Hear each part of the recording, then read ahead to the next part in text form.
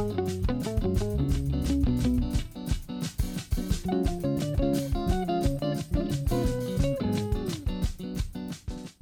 Ellen Besner, and this is what Jewish Canada sounds like for Thursday, August 12th, 2021.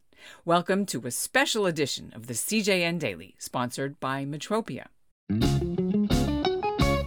Although I'm taking a few days off, the CJN Daily has some great content for you to listen to as we're rewinding to some of our best episodes from when the podcast started, in case you missed it or you want to hear it again.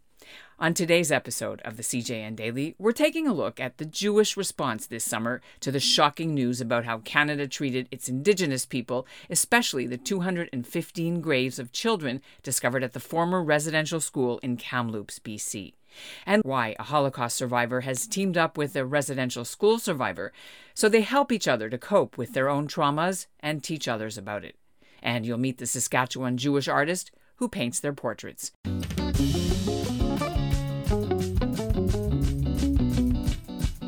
We have some thanks to give. So I'm going to step up and honor my friend Robbie. And it's always important to touch base with the Creator when we're doing what we're doing. That's the sound of Eugene Archon, a Cree leader from the Muskeg Lake First Nation in Saskatchewan. He's the survivor of 2 Indian residential schools, and he's appearing at the start of an online virtual talk together with his friend 90-year-old Robbie Waisman of Vancouver, a Jewish child survivor of the Holocaust. The pair are both featured in a powerful art exhibit on display at several galleries in Saskatchewan this summer. The exhibit has 18 portraits, and that's no accident, 9 Holocaust survivors and 9 Indian residential school survivors, and of course 18 is for life. The artist who painted them is Jewish herself.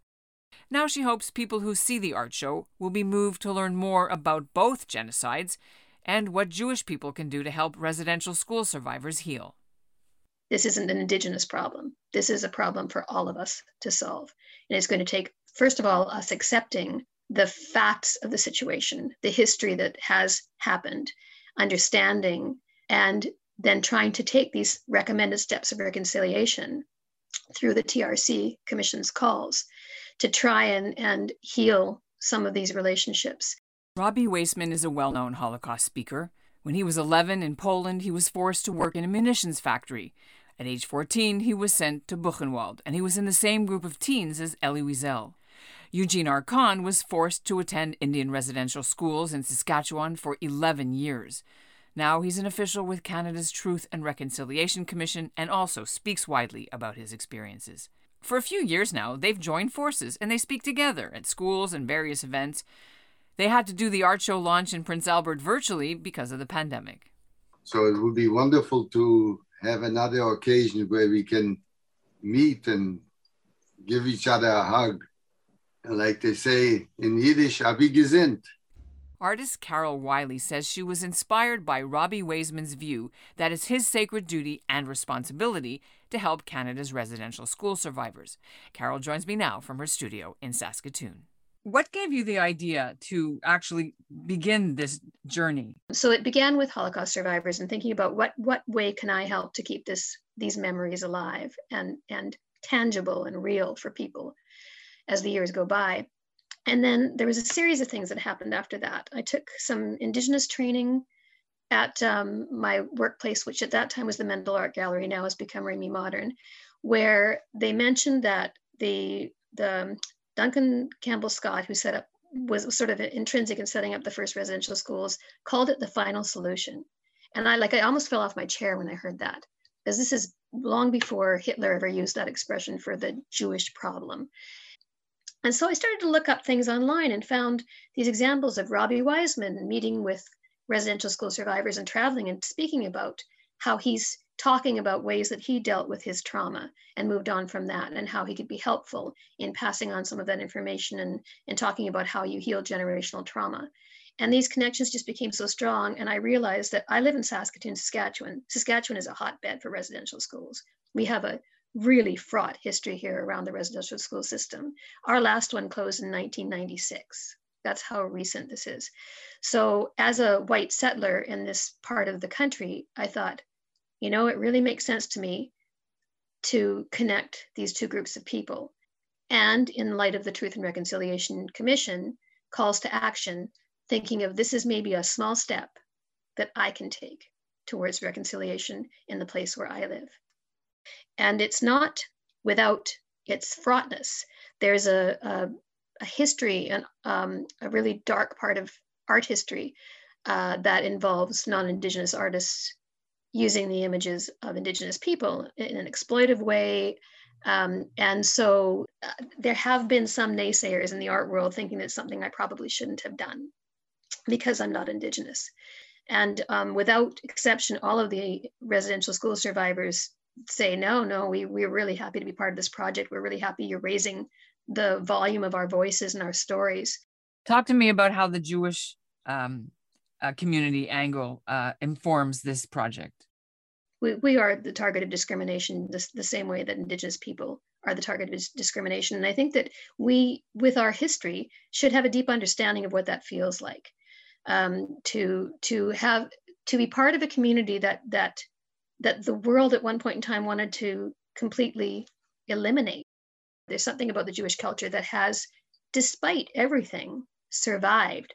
And I think that the connection between the Jewish population and the Jewish community and the Indigenous community that is maybe at a place where they are struggling to refine some of those things, to learn, go back to their original language, learn original languages, learn spiritual practices, and start to move towards them and raising their children within those kinds of practices again, is really kind of parallel, only at a different time in history, to what the Jews did after everything, after we were sort of decimated by what happened in the Holocaust.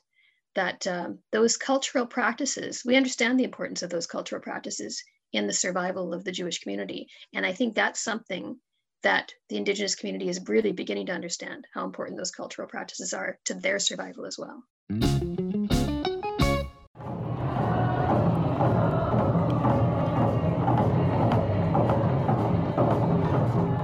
That's what it sounded like outside the former Indian residential school in Kamloops, BC, where the graves of 215 children have been discovered.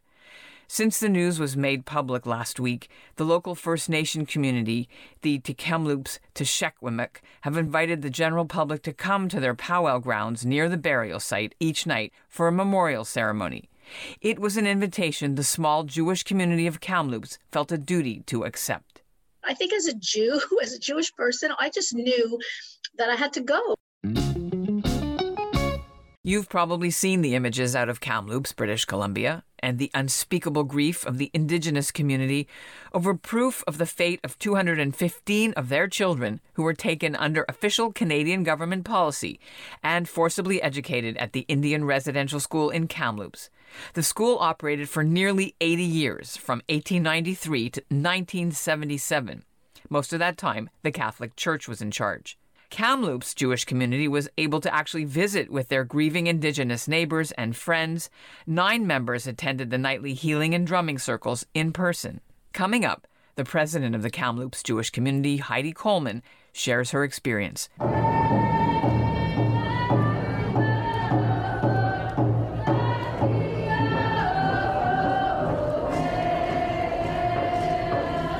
That drumming was recorded by Heidi Coleman Sunday night at the powwow grounds of the Kamloops Teshekwimek people in Kamloops. Coleman is the president of the Jewish community in the city, located in the southern interior of BC. There are about 60 Jewish residents.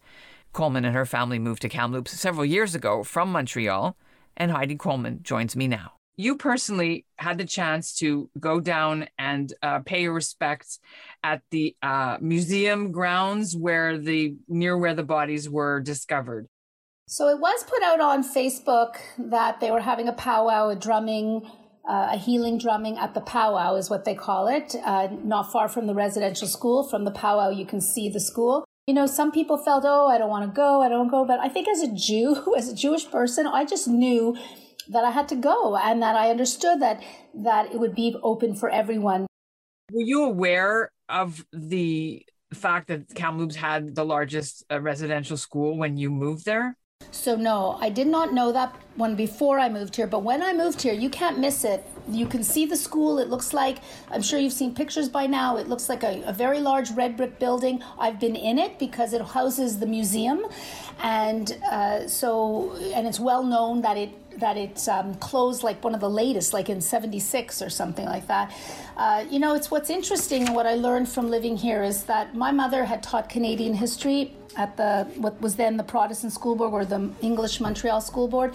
She taught for like so many years and won awards for teaching, but never did she teach anything about the 60s scoop or about the missing children. And when she called me about it, and we've talked about this many times, she said, wasn't in the curriculum. We didn't even know about it. So I learned so much about just living in BC where they talk a lot about the 60s scoop.